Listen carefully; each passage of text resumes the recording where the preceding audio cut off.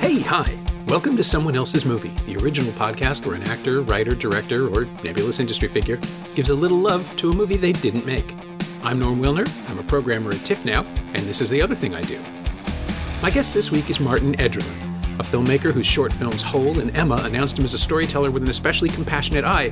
His debut feature, Islands, confirms it. A drama starring Rogelio Balagtas as Joshua, a middle-aged man who's spent his entire life living with his parents, never developing any relations of his own, whose world is rocked when a cousin comes to visit from overseas, making Joshua suddenly aware of all the things he's missed out on. Balagtas won a special jury prize for his exceptional performance when Islands premiered at South by Southwest last spring, and now the film is getting a theatrical run in Toronto at the TIFF Bell Lightbox tonight, Tuesday, April 12th, through Thursday, April 14th. It's very good, and you should see it. Martin chose Secret Sunshine, Lee Chang-dong's 2007 drama about another lost soul, Shinai, played by Jeon Do-young. Recently widowed, Shinai has moved with her young son Jun to her husband's birthplace, the small town of Muryang, to open a piano school and build a house. But things don't go as planned, and before long, Shinai is carrying the weight of another even more horrible loss, taking refuge in Christianity while rebuffing the attempts at friendship offered by a local mechanic named Mr. Kim, played by Maximum Affability by Song Kang-ho.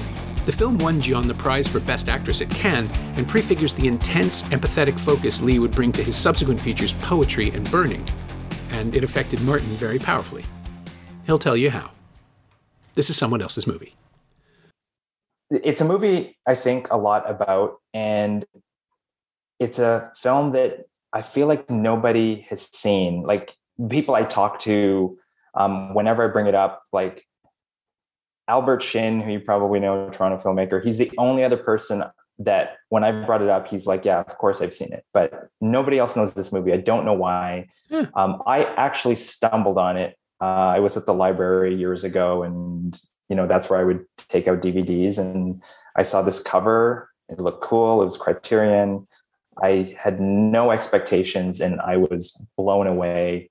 I actually just read the other day that it was the first Korean Criterion film. Yeah, it probably was. That would have been 2011. Yeah. I can't think of another. Their Asian representation or Asian cinema representation has been thin, or had been. I mean, they had, I remember I had a Laserdisc of the Makioka sisters.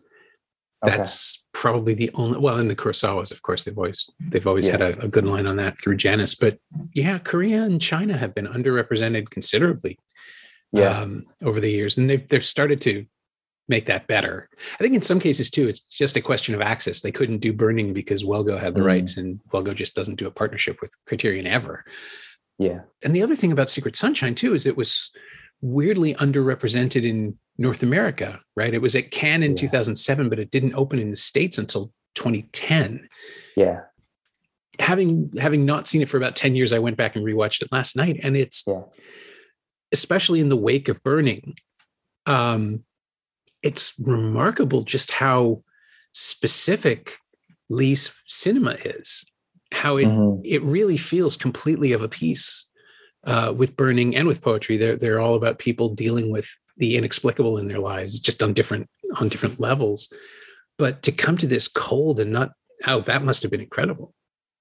It was so moving. I mean, the lead actress, I mean, both of the leads, their performances blew me away. And what's funny is, like, what I remember most about this movie is, I mean, obviously the protagonist's tragedy, like, it's so tragic. But then also the Song Kang-ho's character is just so funny. And then when I also rewatched it a few days ago, and I forget about the religious commentary. I mean, Lee Chang-dong says that he wasn't really trying to comment on religion, but I would argue that I think it does make a commentary on religion. But it's the balance of the comedy and the tragedy that I appreciate so much in this movie. And I can't recall another movie that does the extremes so well in one piece. Yeah, I had not remembered quite how balanced it is. My core memory of it is just the sheer devastation, the way that you're sort of trapped with someone going through what she thinks is the worst time of her life, and then discovering that she had no idea what was coming. And Mm. we can talk about the plot if you want to. I mean, it's a 15-year-old movie at this point, but it's remarkable just how light some of it is. That the song is, he's so awkward and present and happy and chipper, and all of his function within the film as a character. Mr. Kim is there to make us feel better the same way he's there to make her feel better. We just figure it out sooner. Shinai is broken, just flailing and desperate for anything to make her life make sense. And she goes from skeptic to believer and back to skeptic again. And you're just watching someone be hollowed out with like a grapefruit spoon for 2.5 hours. It's excruciating, and it would be unbearable. And Lee says this is in one of the interviews on the Blu-ray. If it wasn't for Mr. Kim, you would not be able to watch this movie. And then I realized watching it last night, it's almost a two-hander. Like I remember, I so vividly remember Jeon Do-yeon, and I had even when his name showed up in the credits, it's like, oh, that's right, he's in this. And then suddenly just to see how much space he occupies and how much work he's putting in to make it okay to see hope when there isn't any in the film. And the bleakness of the vision of the movie would be unwatchable without him. Yeah, I think so. I'm also a fan of Michael Haneke, so it's kind of like this movie without Mr. Kim. But yeah, like Mr. Kim, actually, anytime I see him, and you see him in Bong Joon-ho's movies, and he's always Mr. Kim to me because of Secret Sunshine. Okay, I think I first noticed him really in, I think The Host. I'd seen him around. I mean, I know I'd seen him in other things, but it wasn't until The Host that he sort of came into focus as someone who, as it turns out, is completely unlike him. Unlike the actor at all. He's just slow and kind of slow and sad, which are not things that I would put on that actor at all. He's right. Such a lively presence, and here as well, where he's just there's the little throwaway moments where in the garage where he's just sort of casually joining in on the sexual harassment of their coworker, and it's good natured from him in some strange way. Like he's not trying to break it up or deflect it. He's making it a little less awful. It's though his presence is there to just buoy up the space.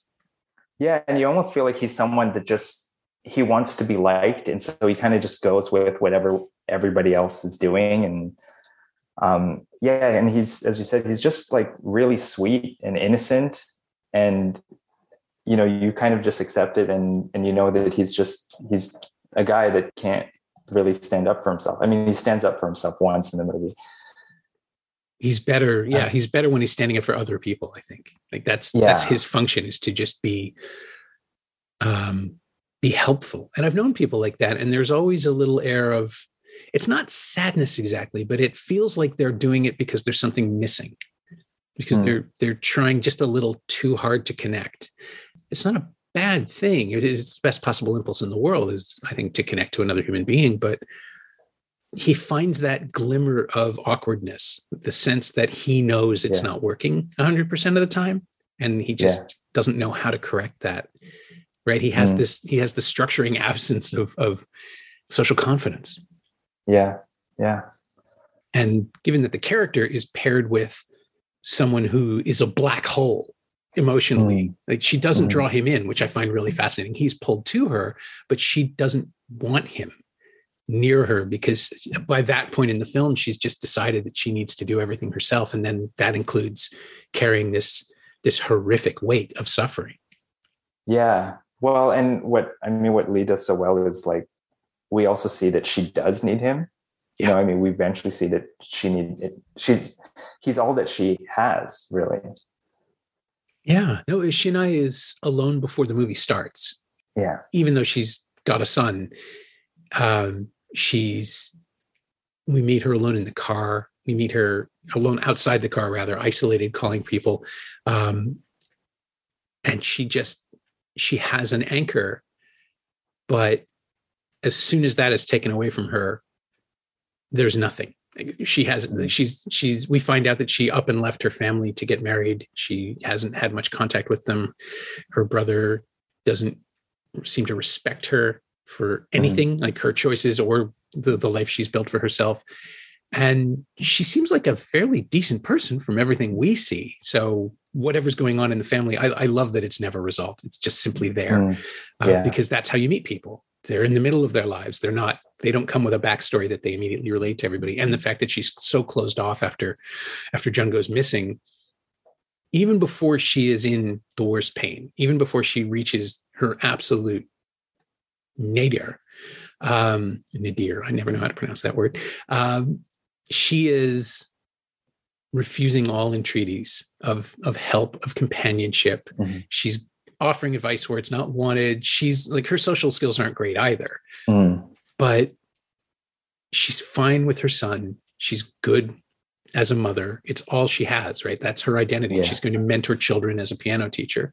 And then when those things are taken away from her, she ceases to function. And we're only an hour into this film. I glanced at the running time this time, and it's exactly halfway through when she goes to the revival meeting. It's 1 hour, 11 minutes into 2 hours and 22. And it's the point where things in any conventional story would get better, but they don't. Right. Yeah, there's a lot of things I appreciate about this movie like that it's weird because I feel like overall the structure of the storytelling is traditional. Like it's a 3-act film. Yeah. But like you don't know what to expect. Like I remember when I first watched it and even watching it again, I thought it feels like a murder mystery. But then it's like, oh, right away they find June. And then you're like, where's this going now? Yeah. Like crime solved. His body is discovered. The killer is revealed and sentenced and imprisoned within no time at all, really. I mean, I think he goes missing in maybe 45 minutes and is found 10 minutes later. And it just leapfrogs over all the things that you would expect from this story. But I think it works brilliantly because we're trapped with someone whose life is just shattered. And so it doesn't matter how much time goes by. She's no better. She's not recovering and she's not processing. And her attempt to forgive is short-circuited. And that is, for all of the acting that goes on in the film and for all of the incredible singular performance that we get from Jun Do-yeon, that scene, I think, is like you can watch her deflate and get angry, and all of it is in her. Like it's in her eyes and her jaw, and it's so horrible. And it's the only time that there's an extreme emotional moment that we see her head on. For everything else, not everything else, but for almost everything else, all the major moments, she's got her back to us or she's crouching away from us. And it's as though the camera can't bear to look at her. At the very end, there's the close-up on her face, of course, that sells everything. But I was really struck by just how willing Lee Chang-dong has always been to hold on his actors and let them do the sell. Like it's not, the technique is important, but the script has got us here and they just have to carry this 90 seconds. And every single time in every movie he makes, it comes through. Yeah. And that, so you're talking about the prison scene, right? Yeah. Both times watching it, like it really, really gets to me. And, you know, I think we all know that moment where you're trying to be the bigger person, and when it backfires like that, like, I don't know, the performance, I mean, just the confrontation right at that prison window, it was like so understated but so powerful. Like I felt, I probably looked like her as it was happening. Yeah. Oh, and it's a person as well. The problem is that, you know, her child's killer is using the same language she's been using about accepting God into his heart and finding forgiveness and absolution and being born again. And we just watched her go through all of this, and it sends her spiraling, as it should, of course, but we're allowed to sort of breathe it in and see how it can be interpreted as I mean, it reads to me as hypocrisy. It just feels to me like this guy's found a dodge that works for him. The same way he could rationalize whatever it was that he did that ended up with a dead child. Like this is the way he gets through this. And maybe it's the mirroring, the fact that is how she's getting through this horrible tragedy as well. Mm-hmm.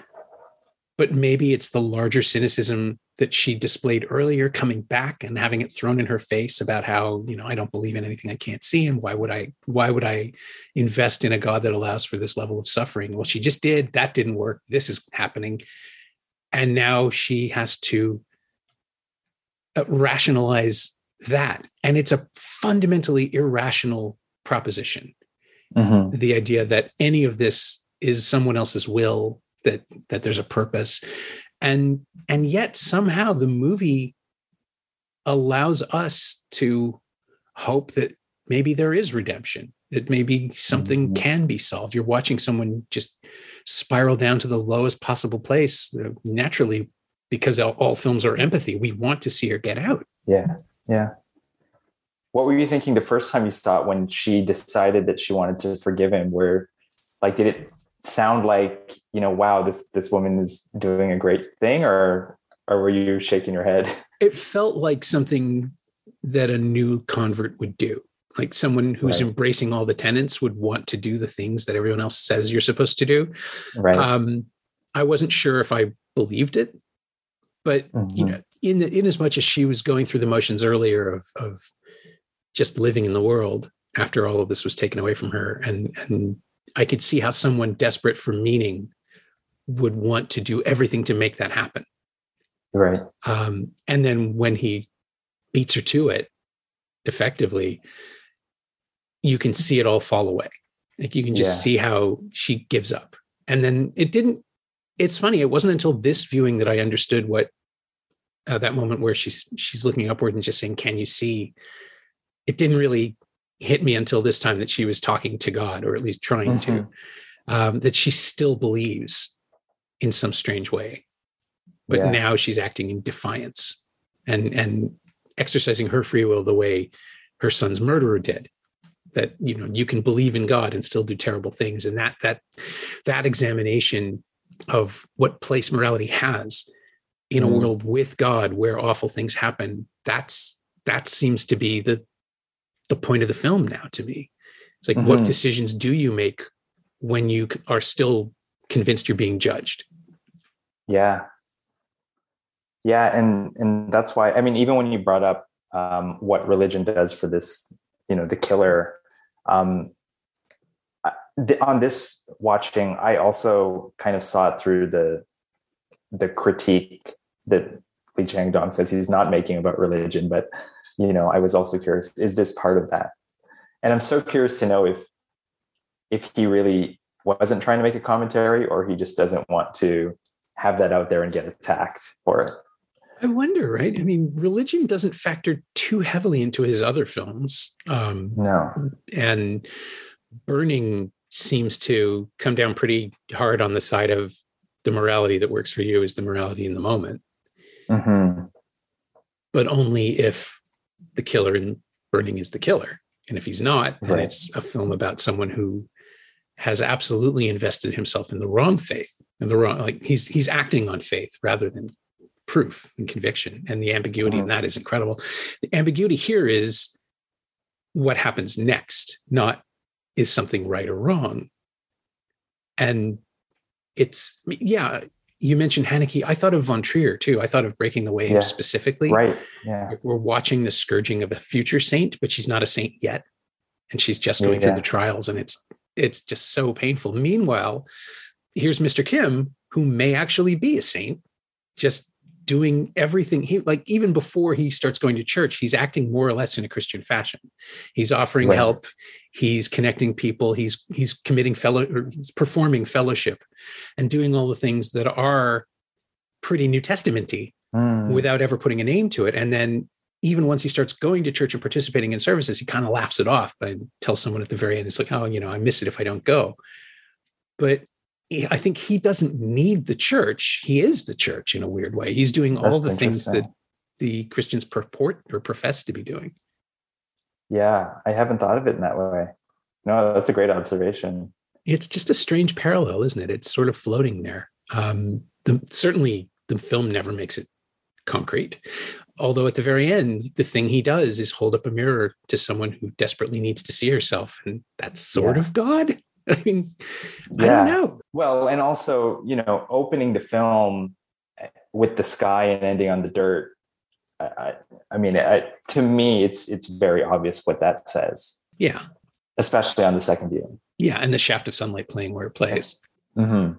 It's the bells at the end of Breaking the Waves. I think that's the other reason I kept thinking of it. It's that that's as concrete a statement as you can make in that film. And here it's just quietly, beautifully coming back to something that one of the least helpful people said ultimately, but turns out that person seems to have been right. Mm-hmm. And that's beautiful. I mean, it really, so many movies end on quiet contemplation and it's fine. And this one is, nothing happens, but it's absolutely shattering. It's so beautiful that you want to cry. Yeah. Yeah. Have you come across anything about Lee Chang-dong's leads hating him? No, just generally speaking, or in this film? Yeah, actually, everyone except I don't know her name, but the lead in Poetry. He said they had a very sweet relationship, but he admits that all of his leads, especially Jun Do-yoon, like absolutely hated him, and he used that. He would tell her, "You're angry at God, but look at me," and direct the anger you feel at me. And he specifically talks about the moment after the prison where she just looks deflated, that he told her, "Look at me." And that's where it came from. Oh my God, that's horrible. It's kind of horrible. Yeah. Yeah. Well, there's a featurette on the Blu-ray where Song Kang-ho and Lee Chang-dong are just hanging out and having a great time. And then it immediately rolls into an entire, it's this little 6-minute video shot. It's just interviews with Jeon and Sung. And she says there was a day where they had to shut production down because she couldn't figure it out. She couldn't get the character. And then immediately they show footage of that. And Lee Chang-dong seems to be very supportive. He said, "We're not getting it. This is a bad day. Let's just stop and pick it up tomorrow." But there's the sense that he's supporting her. And I didn't get any of that energy. That's amazing. Okay. Yeah. I mean, when I read it, I was a little bit surprised, and it doesn't sound like, the kind of thing that you hear about Lars von Trier and what he puts his actors through. So I'm just curious what the problems actually were. But I haven't come across anything more. Yeah. Maybe but it's him himself saying it. Yeah. So maybe it's just a deliberate standoffishness to get the actors to the place they need. That seems awful too. I mean, you're a filmmaker. You don't do that to people. I would never, no. Maybe it's an old school thing. I mean, he started late to directing, right? He was a novelist before he started making movies. That's right. And I wonder if that mentality where, as a novelist, you can torture your characters pretty much without any consequence, right? I mean, you're just putting people through the ringer and then you just type them. You're not actually interacting with flesh and blood people. That maybe that extends to the way he directs. I don't know. That's fascinating. I'd love to talk to Steven Yeun about it because he'd have a completely different perspective. It might be different. I mean, he was already a star at that point. Mm-hmm. So it's probably a different relationship. True. Yeah. I'm just thinking coming from mostly American productions into Korean cinema would be like a bit of a shift, a tonal shift. I mean, I know that directors are revered in Korean cinema to the point where they're like Director Bong and Director Lee, and that's just how they're honorifics rather than job titles. Mm-hmm. Yeah, it's funny. It's the same in the Philippines too. Oh, really? I didn't know that. Yeah. I'm trying to figure out how to link this to Islands without going directly into you make films about despairing people, but it is like there is a sort of a resonance to Islands in that it's a movie about someone who is at the end of his rope but doesn't understand it, and then discovers that there's more rope, but it's not any better. did Secret Sunshine factor in? Were you thinking about it? Was it just lonely desperation as a narrative isn't exclusive to that film, but it is sort of strangely knotted up in family and isolation and loneliness and longing in a way that seems to ring with me. Yeah, it's a theme that has appeared in all of my narrative work, like my two shorts before this too. And it was not deliberate. I think I've only realized this with the making of Islands, that I guess loneliness is my jam. and my first short film, Hole, was about a middle-aged character who is also, longing for love or physical interaction.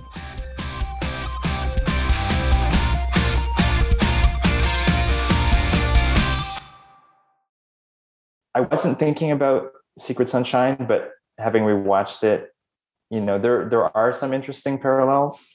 I know it did come to mind in, I said earlier, the balance of tragedy and comedy. And as I was developing Islands, at some point, it didn't always have these, funnier, lighter moments. And I started to try to be playful with it, but I wasn't really thinking about trying to balance the tragedy. It just, for whatever reason, it felt like the right thing to do. I can sort of see that. Yeah. I mean, without the lighter human stuff, not even human stuff, even the despair is human stuff, but without the lightness, it really is just dark. There's no reason for the audience to invest if it's just empty misery, which is actually one of the things I have against the Haneke film that parallels the closest to this, which is The Piano Teacher, to me, to Secret Sunshine, because they're both about self-destructive characters who don't think they're self-destructive. But right. Haneke's is just pushing Isabelle Huppert to go even further, whereas this is about a character who is slowly being brought forward into the light, as opposed to just this downward slope that has no off ramp and also no reason to stay on it for the audience. I remember thinking, well, I know exactly what's going to happen next. Someone else is going to be unhappy, and then someone else again. And Secret Sunshine just doesn't do that. It's the same person, and it's the world around her that's offering her chances to break free, and we have to see that she doesn't see them. So the movie is smart enough. The emotional intelligence is there. And in Islands, the levity comes from places that it organically finds within that world, right? There's no friendly stranger who shows up with a jukebox or a karaoke machine to make everybody happy for 5 minutes and then leave. Everything that happens in Islands happens because of the trajectory the character is on, similar to Secret Sunshine. It's all about seeing opportunity or learning how to see opportunity, I would say. Right. Yeah. I think so. And I guess, I mean, there are similarities, I think, with Song and Joshua, in that they're both these sort of like innocent, lonely men, but whereas in Secret Sunshine, he's a little bit of a fool, maybe. Yeah. And I think we laugh at him a lot more than we would Joshua in Islands, where you kind of, I didn't want him to be like I didn't want it to be like the sad middle-aged guy kind of story. It's just sort of someone that's never had the opportunity to grow or mature. And it's not because of, maybe it's his shyness a little bit, but it's also just something cultural. When you live with your parents, if you're in a culture where you don't leave the house until you're married, and your mother does everything for you and won't even let you do these things because she wants to do it for you. So it's not his fault that he's the way that he is. Yeah. Joshua's mom, she was the locus of the family, right? She made everything possible. And the moment she's gone, you have two people who've never really thought about who they are to each other without her. And yeah, his shyness is absolutely part of it, but you're right. He's never been encouraged to get past it. He's never had to. And so I guess the difference between Joshua and Mr. Kim is that Joshua is the centerpiece. He's the lead of your film. So his pathos is much more profound to us because we're following, he's almost in every shot. We follow this character constantly, and we see how desperately he wants to not be who he is, which is so tragic. But also gives us a rooting interest, right? Like, we want him to not be who he is. We want him to be himself, but happier, which is the same thing that's going on with Shinai in Secret Sunshine, is that we see the potential that she's refusing to embrace. Joshua maybe doesn't have quite so much going for him at the outset. He doesn't have the resources that she has. He doesn't have the friend group, I guess you'd say, that she eventually builds, but he's capable of all of it. And he just has to realize he wants it badly enough, right? Like, it's a hero's journey in a really strange way, and that we just want him to leave the house. Yeah. Well, I have a funny question for you. Sure. With both of the two characters in both films, how did you feel about both relationships? So, like, for Islands, were you thinking, Joshua, what are you doing? You're related, or were you like, maybe why not? and the same in the other movie. Like, did you think, Mr. Kim, stop, or maybe you guys can grow together? I will say, the first time I was on her side in Secret Sunshine, it's like, she doesn't want you, leave her alone.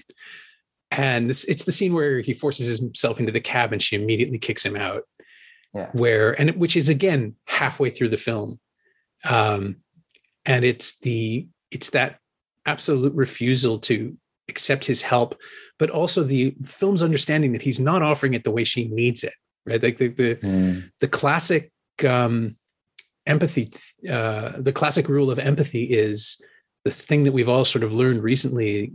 In a crisis, when someone displays themselves to be needing help, it's not up to us on the outside to impose our idea of help. You're supposed to say, how can I help? What do you need? What can I do? Not, this is what I'm going to do for you. And Mr. Kim isn't there yet. He really only wants to do what he wants to do, which is be with this woman and help her. And be with this woman comes first.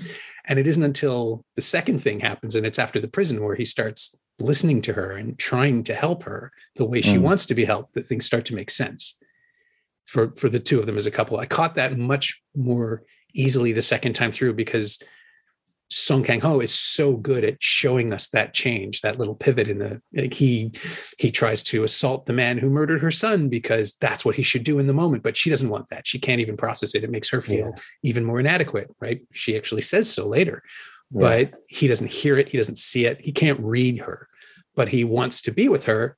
So he just keeps following her around. And it isn't until he starts listening that he's better for it, and their relationship has any kind of chance. And it's when he stops touching her, I think it's when he stops pushing her and steering her, and starts taking her actual wants and needs into consideration, to the point where when he shows up at the end to hold the mirror for her, it's passive, it's silent. He's not trying to cut her hair for her. He's just there with her.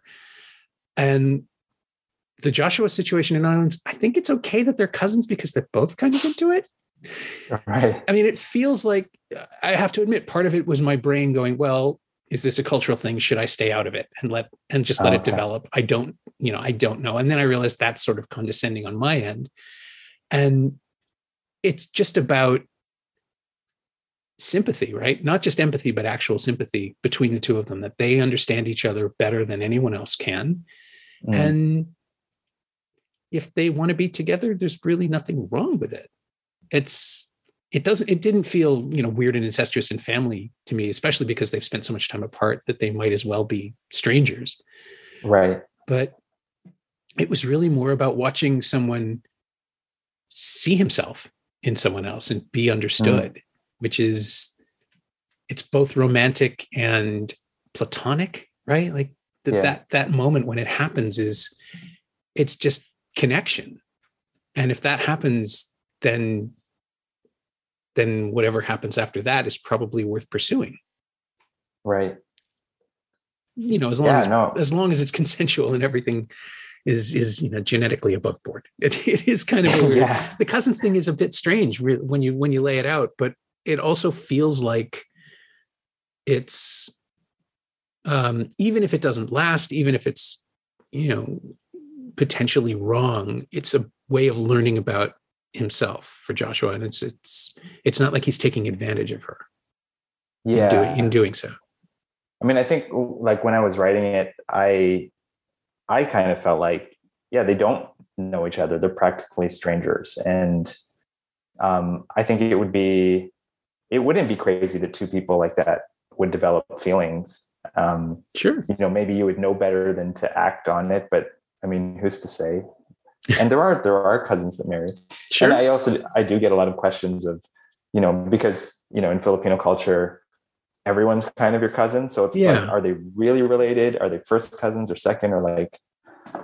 Well, that's what I was wondering, because the honorific uncle gets thrown around a lot too, right? So it doesn't, and auntie, it doesn't seem to be directly based on parents who were siblings, but it also feels as though if there was something wrong with it, she would say so. Like, she's far more emotionally developed than he is. And I think that was what made it okay for me not to worry about it. It was just the sense that this movie isn't playing it like the movie seems to feel that it's fine for them to connect. And she's written well enough that if there was an objection, she would voice it. Right. Yeah. So I just rolled with it. Tried not to be a colonizer and let the movie tell me what the movie told me. That's great. It's dicey potentially, right? I mean, if you do get an audience, have you had that happen? Have you had an audience really reject it when that moment comes? No, I mean, I had more friends or peers that are like, that's kind of weird, but I don't think it really put anybody off. Yeah. I mean, you mentioned, and maybe if it had gone further. Yeah. Which again, I don't want to get into the ending there or the way things are left with the characters. I don't want to spoil it, but it is such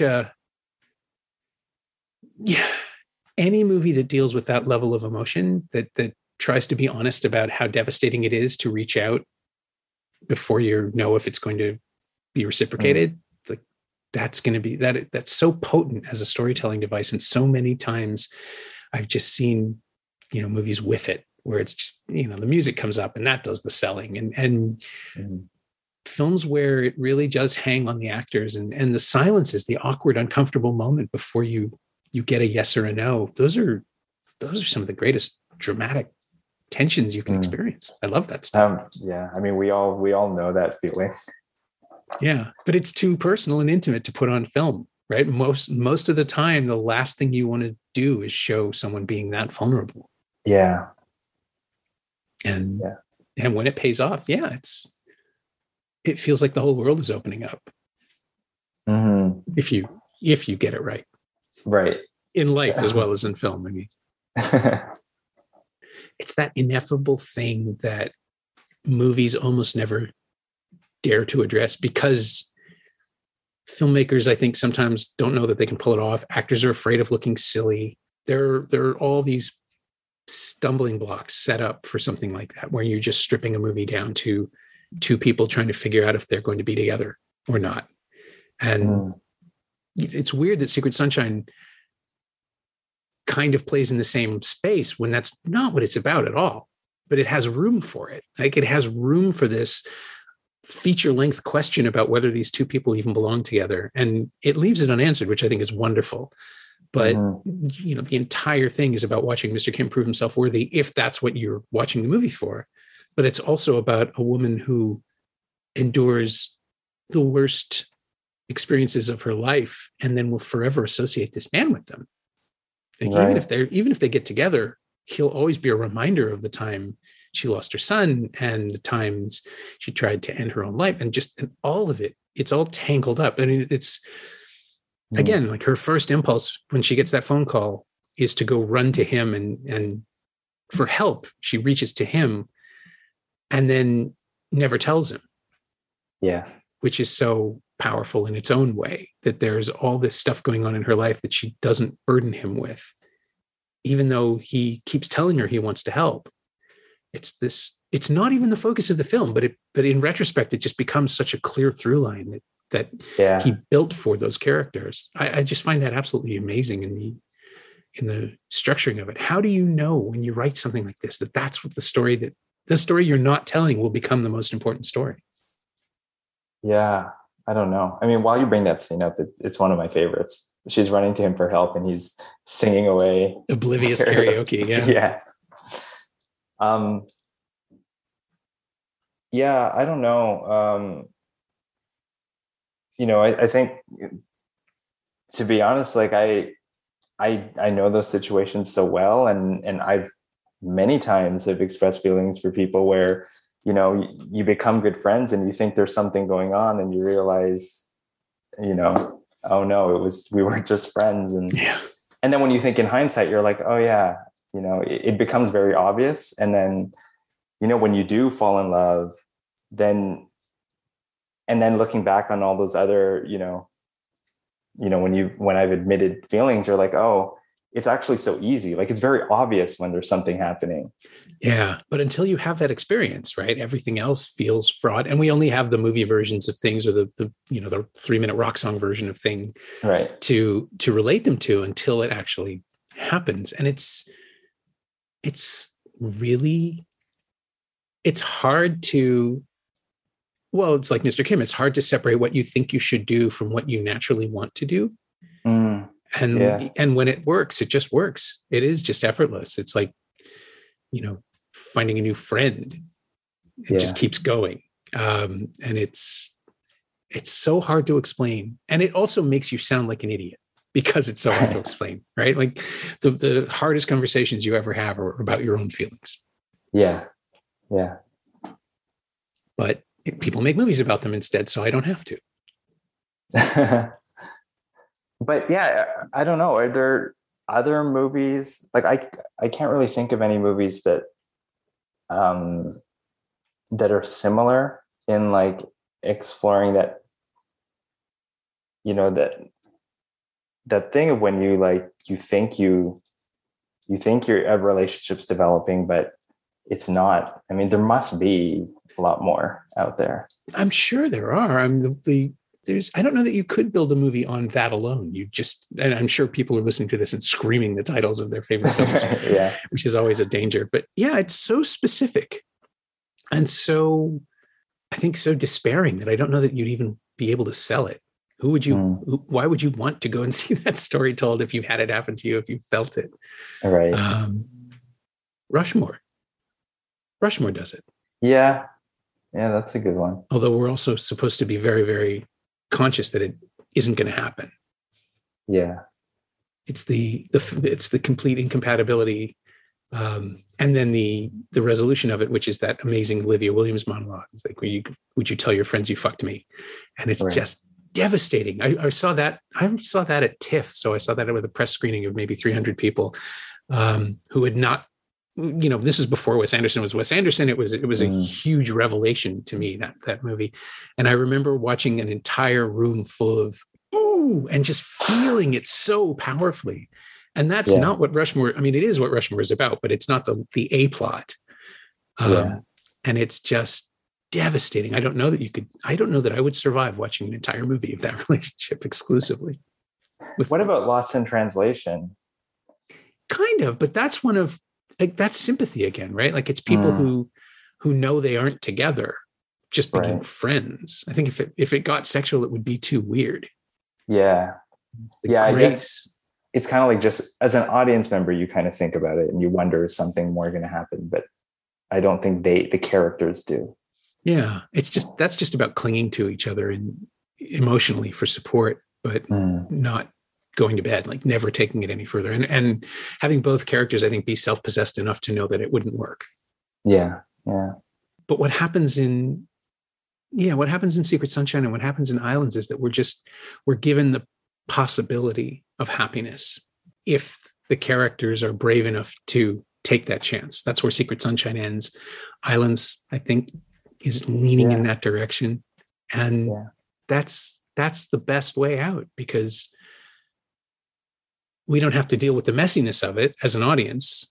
And that's what anybody wants from a story. You just want to go home with a good feeling that everything's going to be okay. Yeah. It's the reassurance we don't get in life. Yeah. And where do you, what's your favorite Lee Chang-dong film? Ooh, maybe it's just because the impact is more recent, but I think Burning feels like a culmination. It feels like the mastery of the thing he's doing, the sense of a camera that doesn't judge and just empathizes and just follows characters through whatever their personal torments are. And poetry is really beautiful, and Secret Sunshine is ecstatic in parts, but I think Burning is the one that, and maybe it's just because it's about younger characters who aren't defined yet. Like, nobody has any established relationships. There's nothing that you can hang your expectations onto at the beginning, at the outset. I mean,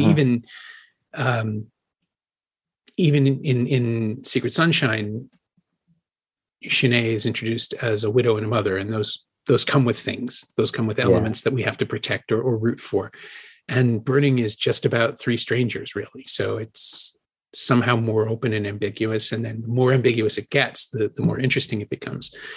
And but I don't know. They're all great. Like, he's really good at what he does. I haven't seen Greenfish in about 25 years. Maybe I need to take another look at that. Or 23, however old it is. What is it, 98, 99? I think so. Yeah. I saw it when it played and then not since. I'd love to dig it up and see if it holds up. Yeah. Burning didn't work for me the first time I saw it. Like, the ambiguity was a bit much for me, but when I rewatched it, I really, really loved it the second time.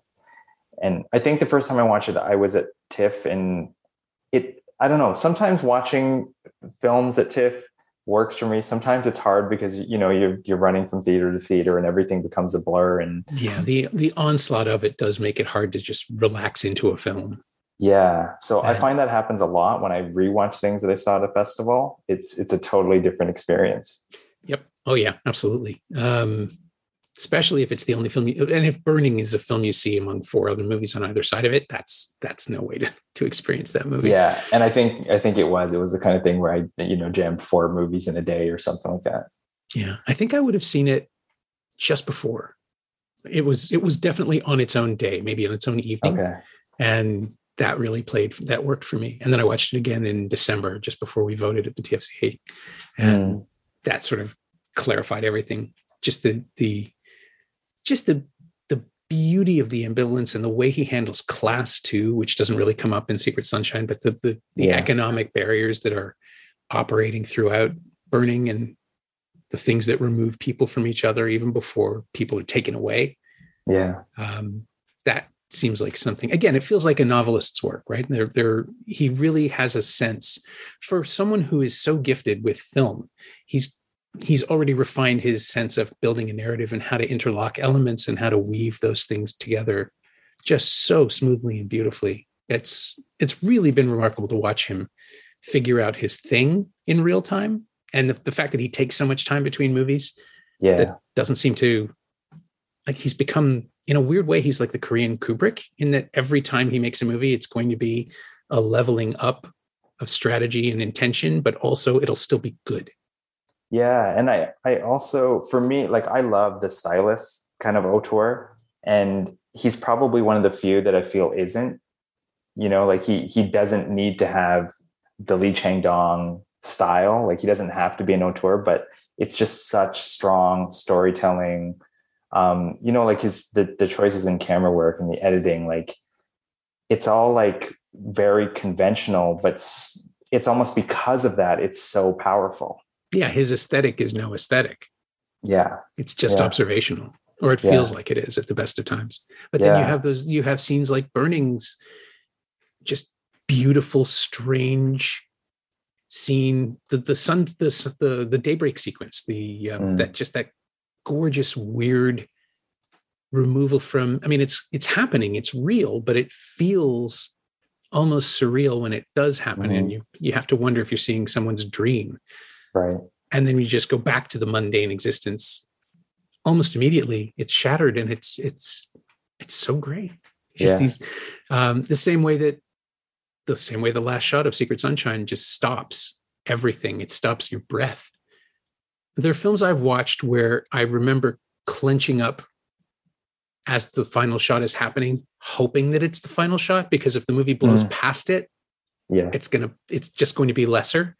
Yeah. And this was one of those. I remember seeing it in a screening room and just holding my breath to see if it was going to be the out, if this was the statement. And it was. And then you feel this rush. I love that. Yeah. Never happens. Or if it does, it's orchestrated with music pounding and, you just go out and you cut to black. It's the thing that Christopher Nolan does where he orchestrates an ending that feels like you're still hurtling forwards. This is the absolute opposite. The moment where it's okay to leave. Yeah. The story is told. The characters will persist, but it's over for you and that's all right. Yeah. Yeah. I wonder when we're going to see another film from him. Burning was 2018? We're probably due for a couple of years. Is he still writing? Like, has he continued as an author? I don't actually know. I don't think if he is, I don't think it's being translated. We've sort of talked about the parallels, the thematic and emotional parallels, but is there anything specific from Secret Sunshine that you've lifted or borrowed or quoted or outright stolen for your own work? No, not really. I think just generally, I was influenced by how humor was used in such a heavy movie, and maybe a little bit of Mr. Kim is in Joshua. I mean, very little, but no, it's a movie. Like when I think about great screenwriting, for some reason it's always Secret Sunshine and A Separation. They're like the two movies I always think of. I mean, I know there are so many other well-written movies out there, but they're the two that have, I don't know, I guess, for whatever reason, resonated with me the most. And I think about the writing of those two movies so often.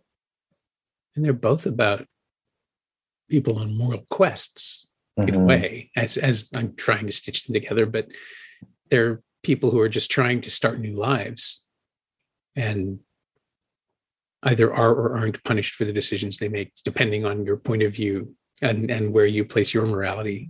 Islands is about someone whose life hasn't started yet. But he'll get there. Yeah, he'll get there. My thanks to Martin Edgerlin, whose new film Islands is screening in Toronto at TIFF Bell Lightbox tonight through Thursday.